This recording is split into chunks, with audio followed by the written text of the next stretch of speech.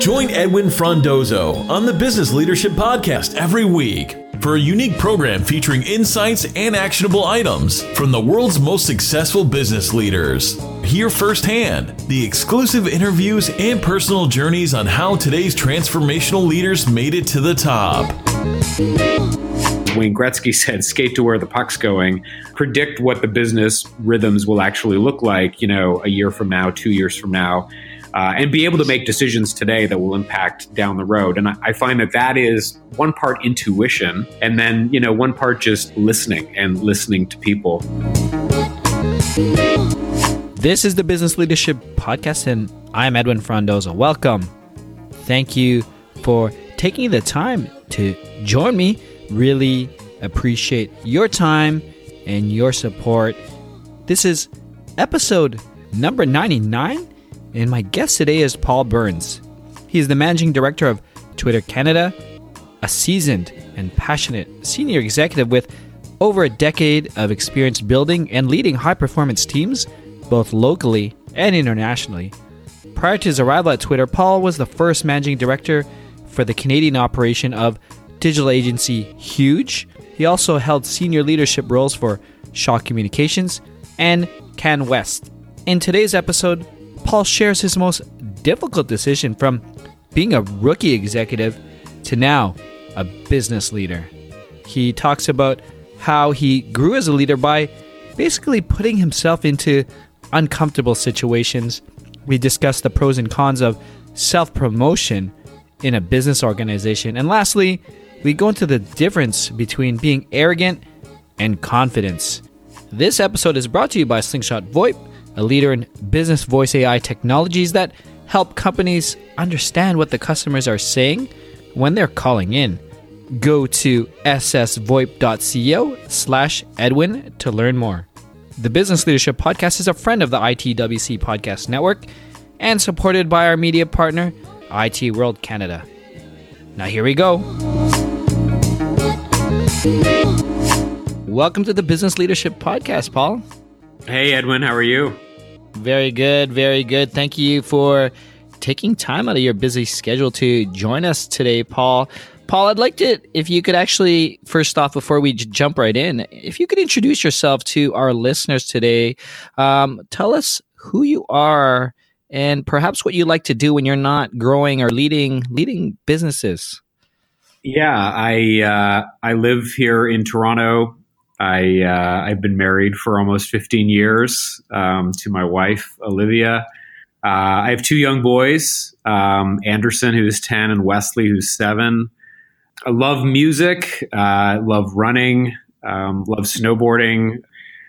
Just there's a whole lot of stuff that we try and do as a family together when we're not, when I'm not running Twitter. But that's a bit about me. Well, first off, we have a lot in common. I am a runner. I'm running my training for my 4th marathon this year in Berlin, and I used to be a snowboard instructor. So we need to talk. I mean, if your boys are snowboarding, I have a young daughter, 2.5, and I'm already thinking maybe next year I'm going to put her in a lesson, and whether it was snowboarding or skiing, anything that going down the hill, at least she gets into the whole concept of it. That's great. Yeah, no, it's, I find that those activities are, well, especially, I mean, if you're teaching, it's just speaking of leadership, I mean, it's teaching. I used to teach snowboarding as well, oddly enough. And so amazing ability to, teach you how to be, to talk in front of people, to, drive a life skill for people. So anyway, totally connect to what you just said. I love it. And one more thing on snowboarding, I always tell people the best job I had was actually teaching snowboarding because it was fun and you could see people's confidence grow and how they have fun and they just learned a new skill. It was very satisfying and maybe that's where I'm heading back to, Paul. I think there's something wise in what you just said, though. I mean, loving what you do and caring so deeply about the subject matter of your day to day, it's in many ways drives a lot of sort of my story over the last number of years. So I do connect to this idea of just finding a passion, picking it, sticking with it, and just embracing it. And it makes, not to jump right into leadership, but candidly, like I too, snowboarding, just to build off what you just said, I used to work for a snowboard magazine, and it was only because I loved the sport so much that it actually drove my enthusiasm to actually build a career around it. And so, anyway, I think there's something there to talk about down the road in this podcast, perhaps, about just passions and fueling your energy. Yeah, no, for sure. And we're going to try to get to there. I mean, there's a lot of things to go over in terms of your career and your journey as well, Paul. But I don't know if you need to tell us much, but where I want to start is where you are today. I know you're the managing director here in Twitter Canada. I don't know how much you need to do an introduction of Twitter, but if you could let us know, obviously, what your responsibilities are and perhaps what you're trying to accomplish over the next 6 to 12 months in your role. Sure. Most people know Twitter, high level of brand recognition for the platform. At the end of the day, Twitter is what's happening in the world and what people are talking about. And so, people come to the platform to discover what's going on in the world. That could be the latest news. That could be what's happening in sports. That could be what's happening in, art and culture and music. So it's an amazing sort of pulse check on culture in many ways. And we sometimes call it the operating system for culture. I love that, actually. I love that. Well, it's funny, like when you actually look into major things that have impacted culture, from politics to sports to Nike announcing, Colin Kaepernick, a lot of these things start on Twitter. And so in many ways, it does shape and form what happens in culture broadly. So anyway, that's Twitter. I joined this place just because I love the platform. I love the power of the platform. I love how one tweet can change the world. And it's funny. I really do believe that in many ways. And so I run the Canadian business. We are one region out of many. We have 4,000 people in the company, led by our founder Jack Dorsey, who also runs a sister company called Square, which is a mobile payments product. And so Canada is this growth market. And, we happen to be adjacent to one of the biggest markets, the US. And so we're in this really favorable position where a lot of how, the global team looks at Canada as this just unbelievable energy of growth, this market where they see so much innovation. You see technology innovation with AI and machine learning. You see marketing and advertising budgets that are fairly, I wouldn't say comparable to the US, but major in terms of, a North American size. So my job is to grow the market from a platform usage perspective. How do I get more Canadians viewing Twitter as a daily utility? And also from a revenue perspective, how do we actually build the business side of Twitter? How do we get more brands and advertisers engaged in the conversation and culture and everything that's happening around Twitter today? So anyway, that's my quick introduction at Twitter. No, I love Twitter. I've been a big advocate of Twitter for many years. I used to do Twitter chats. And now when I talk to leaders and people who talk about social media, a big advocate in, like, if a C-level or an executive needs to be on any social media, it needs to be on Twitter. I still believe it. I think it's essential. And it's also the social media platform where you literally could still send a message to anyone in the world. And you don't have to be connected. You don't have to be friends. You don't, and they may or may not message you. But you have that, it's open like that. And I'm a big advocate of it. So let's see what we could do in Canada. And if there's anything I could do, obviously, let me know. When I looked at your past, and you've held a number of roles, Paul, different leaderships, positions, I'm wondering if you could share with us some difficult decisions. ideally that you had to make. Maybe you lost sleep, but it eventually allowed you to grow as a business leader. Yeah. Candidly, there's probably far too many to name. But I would say with anything, over the course of my career, and even now at Twitter, there's a level of unknown, there's a level of ambiguity, and there's an element where a leader in today's world has so much coming at them.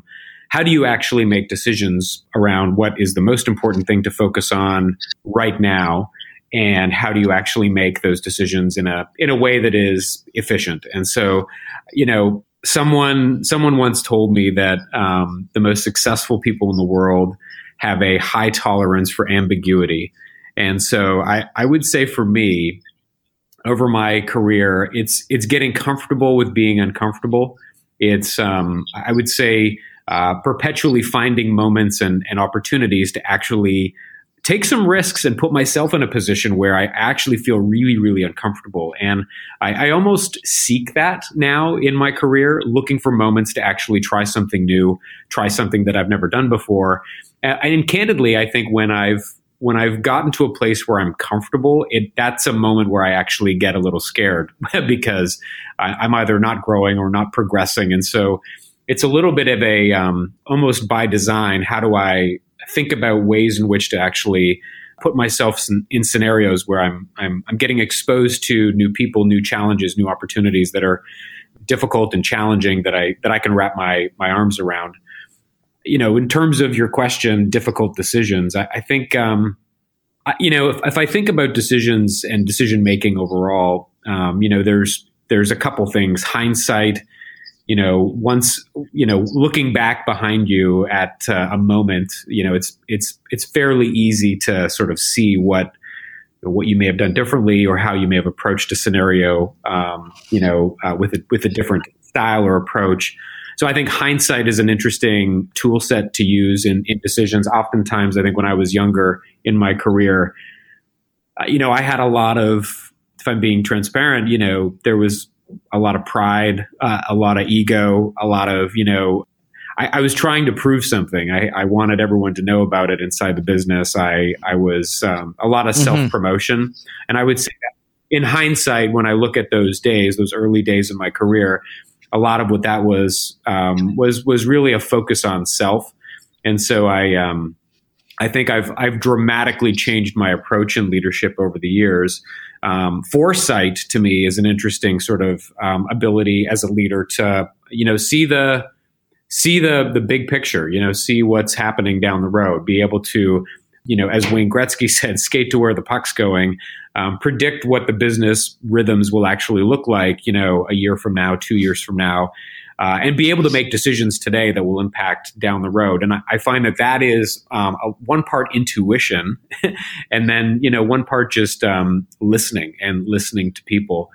And then I would say the other one, which I think I probably I try and use every day is so we've got hindsight, looking behind, you got foresight, the ability to, look down the road and predict where things are going to go. And I would say a final area might be insight, which is, I would say almost that sort of intuition, that ability to see what maybe others can't see, that sort of sense that either something might not be right, and the ability to, highlight it or at least begin to talk to others about it. And so one could call it intuition, but I think it's a little bit of, just sensing when things are really good, sensing when things are not good, and being able to course correct accordingly.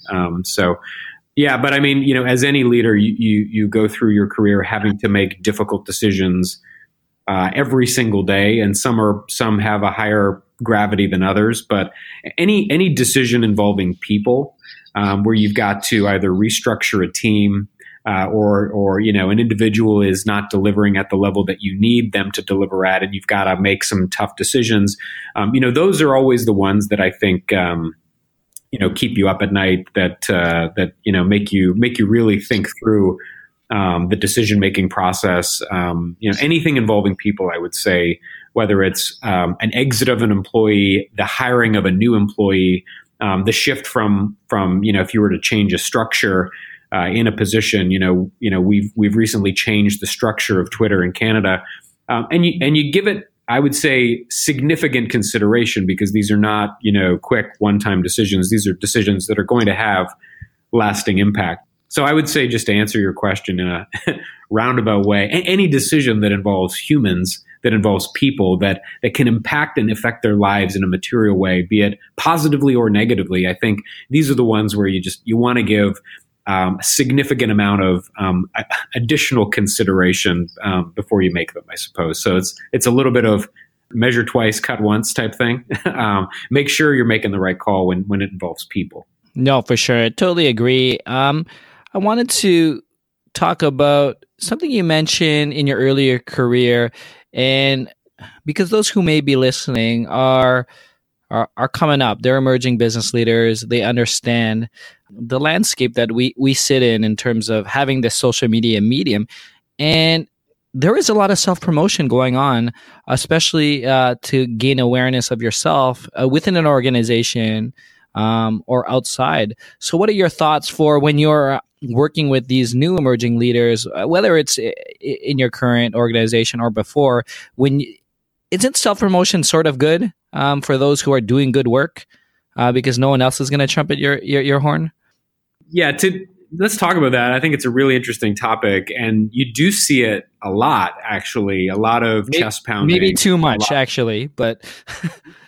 Yeah, well, I think that the nuance for me is hiring on character and being able to assess an individual's true character. And I think, when you peel back the layers of sort of the self-promotion idea, there is something about a maverick leader, someone who is extraordinary, someone who comes into an organization and you can just sense that they're different. They've got a gravitas.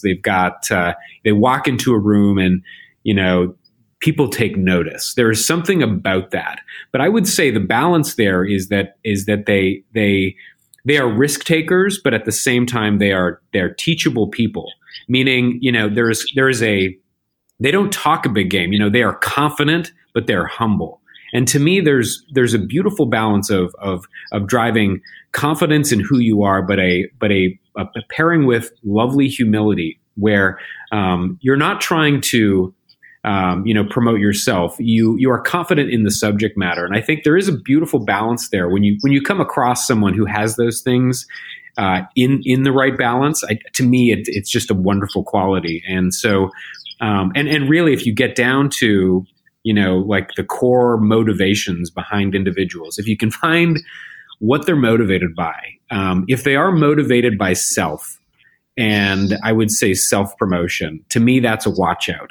That's that's sending red flags up all the time to really understand, why are they doing what they're doing? Are they doing this to help others? Are they doing this because they truly care about the cause? Are they trying to really solve the problem, or are they trying to drive self-promotion? Now, you can be confident in the subject matter, but I think where it bleeds into arrogance is where I start to have an allergic reaction. And, I would say in my early career, I don't know that I really truly learned that lesson. I would say I just didn't know. And maybe this was a lesson I learned throughout my career, but I thought that I needed to oversteer.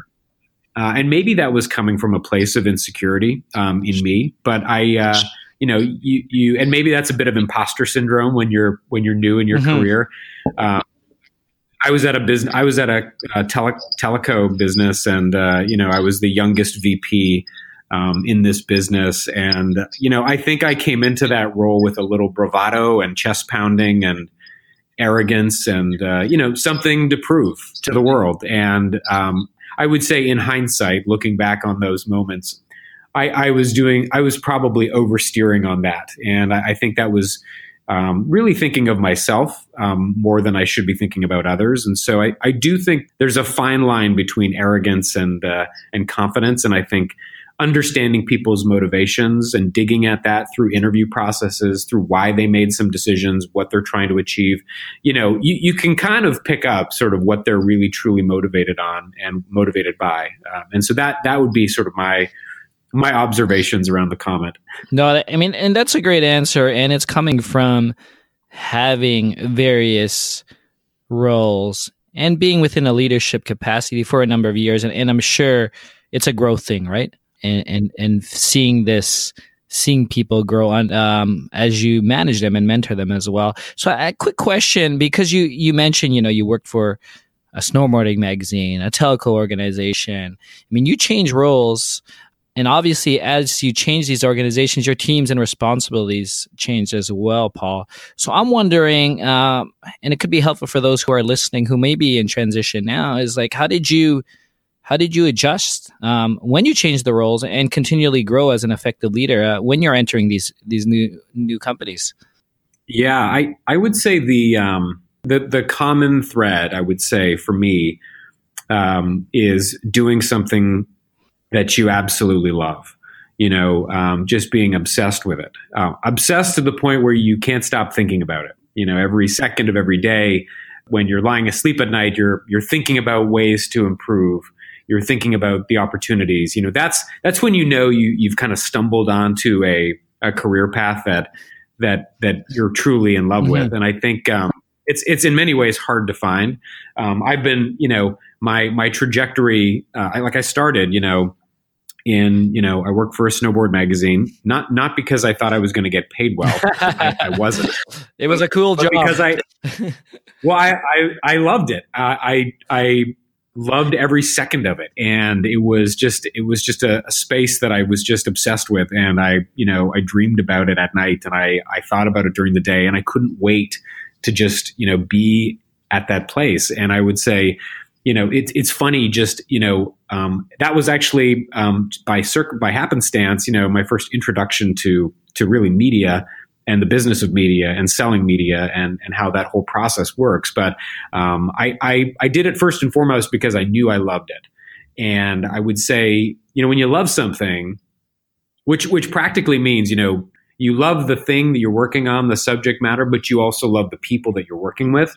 When you have that sort of love affair with what you're doing, it gets you through these moments of difficulty that you're going to have. And any leader who has been around for a while goes through various seasons of leadership, and you will have winters and you will have summers. And I would say those moments of difficulty that you go through as a leader, those challenging times when you've got either people issues or you've got, leadership issues with the organization or trust issues or culture issues, all of those things are extremely taxing on a leader. And when you love what you do, you almost get energized and you have a new spring in your step when you love what you do. So I guess the common in, I would say, every step along the path has been, just having this love affair with the company, the brand, or the thing that I'm doing.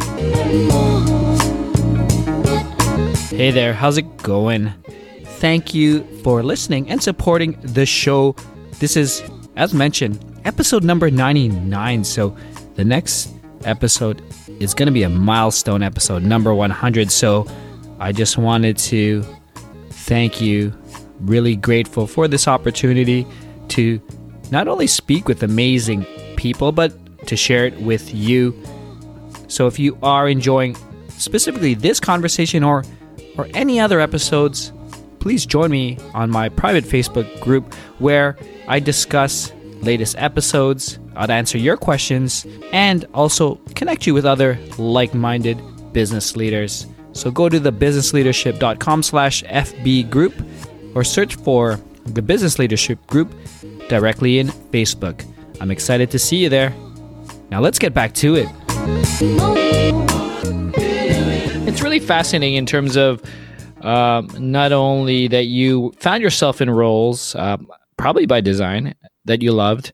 It was interesting. And, it's in the forefront of a lot of technologies and different verticals in terms of media. So super I mean, it's super fascinating, your career, and I'm excited to see where you go as well. I mean, obviously you're super focused in Twitter now, but just the type of work I'm in, I see people just move and they make changes, and it's just so great to see.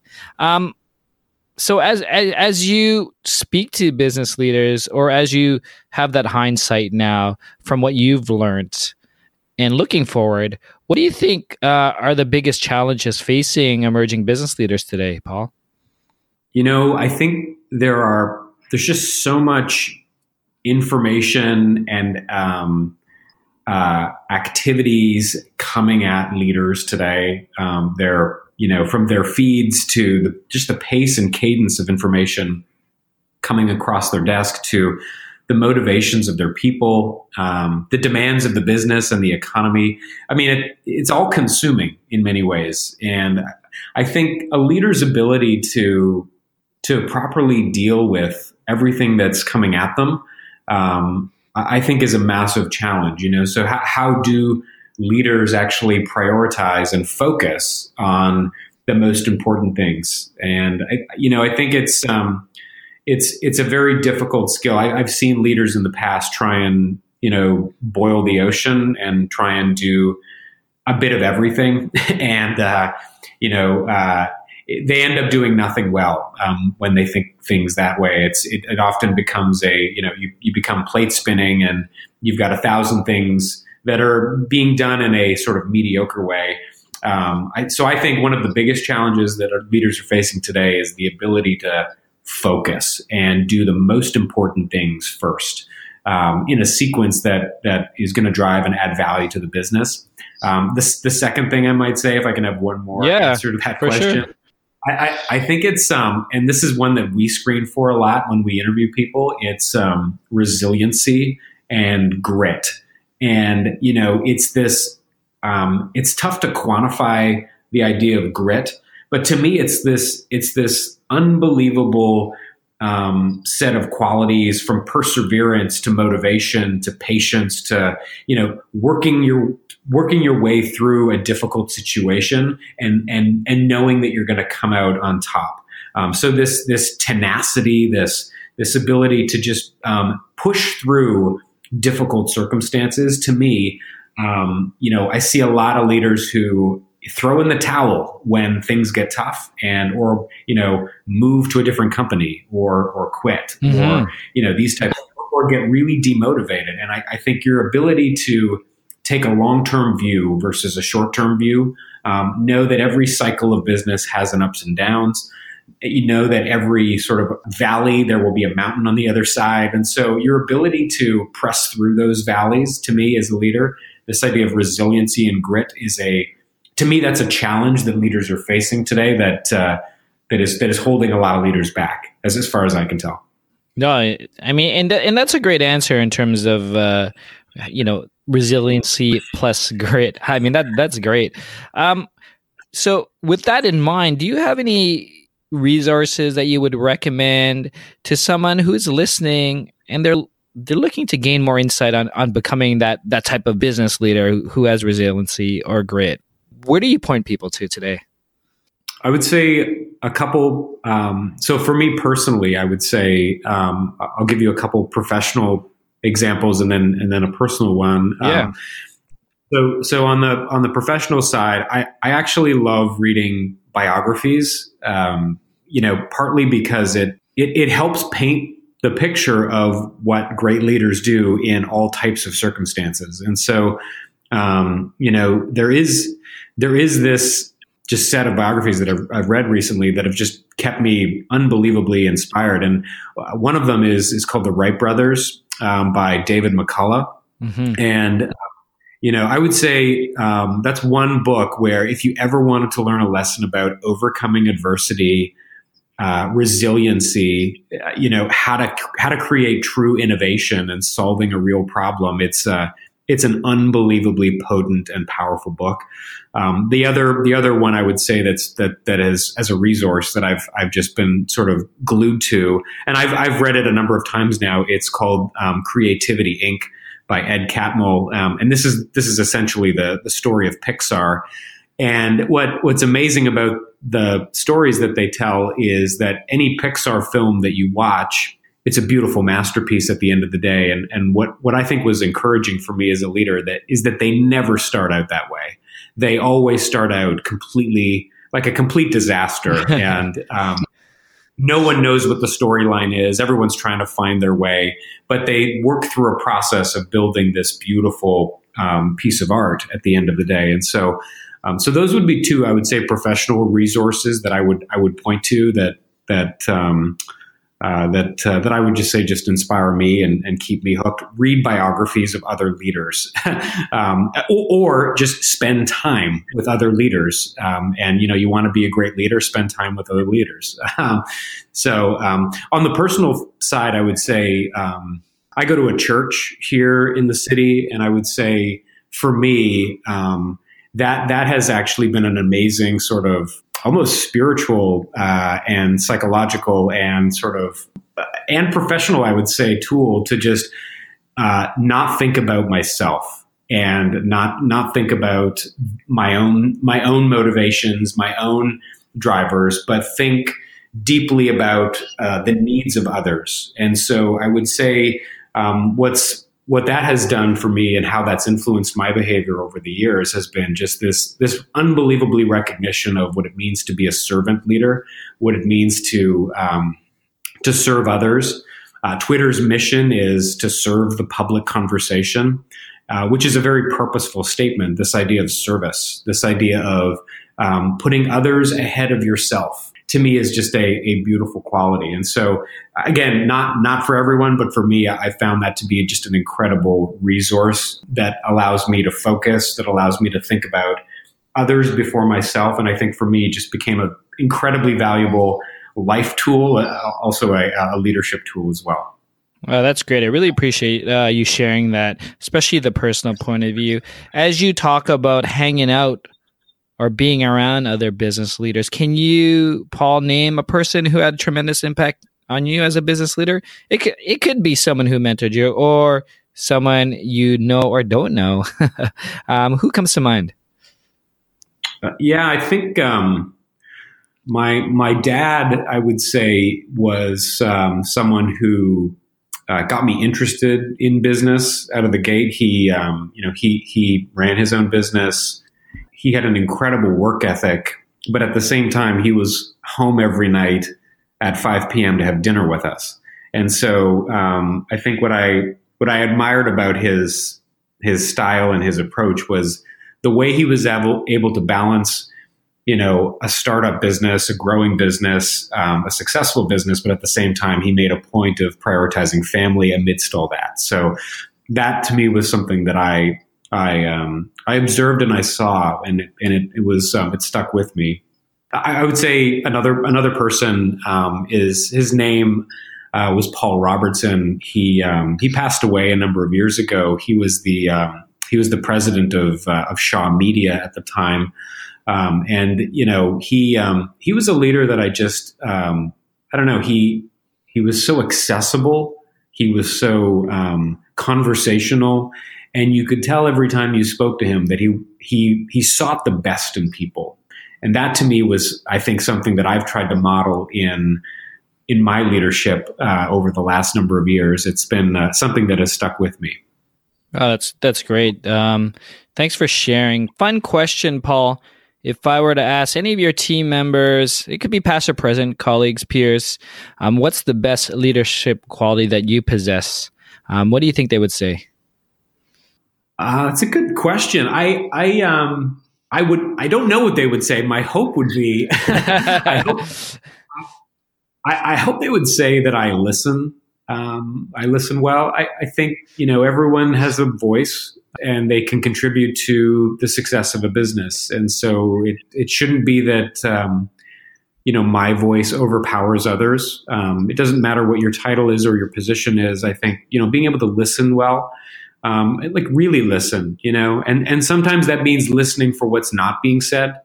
A lot of times, there might be something hanging out in a room or a meeting that, people might be afraid to bring up, and you can just tell by the body language or the way they're holding back on being sort of truly honest and transparent. And so I would say Oh, I would hope that people would say that I'm a good listener and I care what people say and what they think. That would be one thing I hope they would say. So what else? What else is going on, Paul? Do you have any other special projects, initiatives, or anything fun that that you're looking forward towards or super excited about? I think at Twitter, that everything changes every single day, and so it is not boring being here.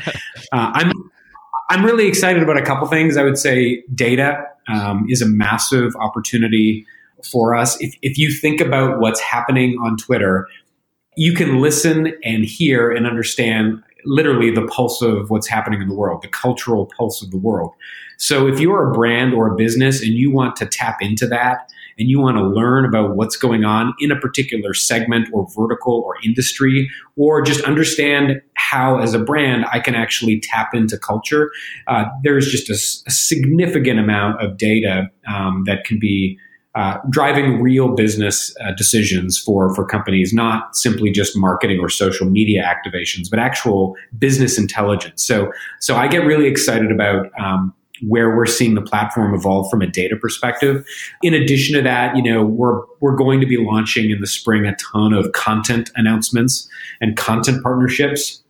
We just announced a number of partnerships at CES recently with the NBA and PGA Tour.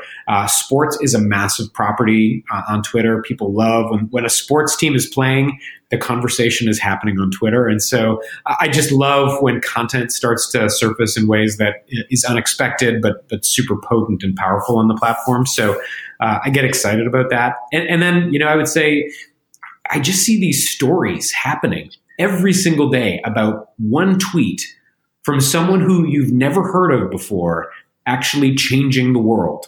And I think there's so many of these that are emerging, and I get excited about our ability to begin to tell those stories in a more impactful, profound way over the next 6 to 12 months. So exposing some of these amazing, heartfelt stories of people who really shouldn't have a voice or don't have a loud voice, but Twitter gives them a voice. And that to me that just gets me really excited. Yeah, I mean, it's super exciting. I definitely use Twitter for my news and finding events and following the Toronto Raptors, who are doing really well this year. So I'm super excited about that. Paul's having a blast. But before we end, I'd like to get some of your final thoughts, observations. Ideally, what we like to share on the podcast is some type of actionable recommendations that you could share to the emerging business leader who is listening today. So I would say in most of my careers, in most of my the roles that I've had at various companies, I have been, I've inherited a team, or I've had a team that has been in existence in the past. And when you do that and you become a leader inside an organization and you inherit a team, a lot of what comes with that is some preconceived notions of who those people are, or are they top performers? And I would say any individual is going to have negatives. Any individual is going to have challenges. We have to believe in the power of people and believe in the potential of people. And I think what I have to do every day as a leader, and my one sort of action that I would leave with people is, try and find the gold in your people. And you have to look for it.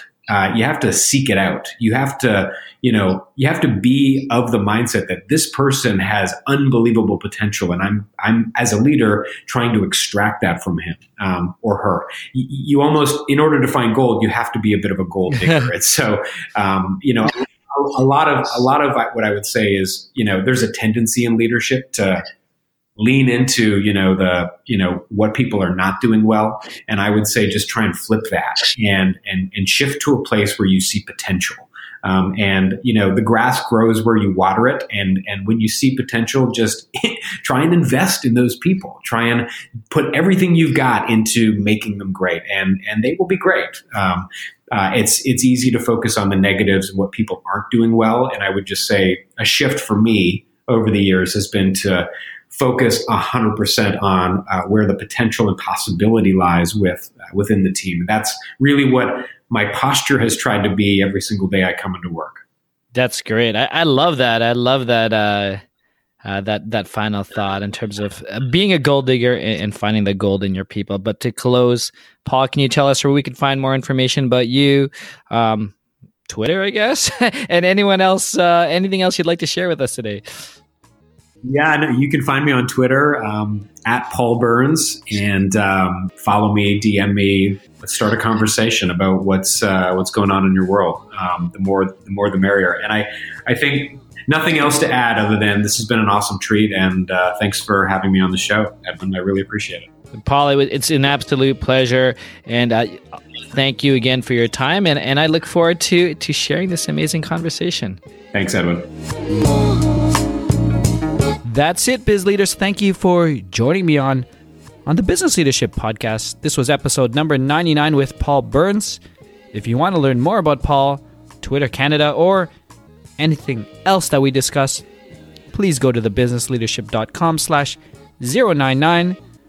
Join me on my private Facebook group where I will discuss this episode, answer your questions, and connect you with other like-minded business leaders. Simply search for the Business Leadership Group directly in Facebook. And if you haven't done so yet, please subscribe and rate this podcast on Apple Podcasts, Google Podcast, Spotify, or wherever you're listening today. Thank you again. Edwin signing off. Thank you for listening to the Business Leadership Podcast at thebusinessleadership.com.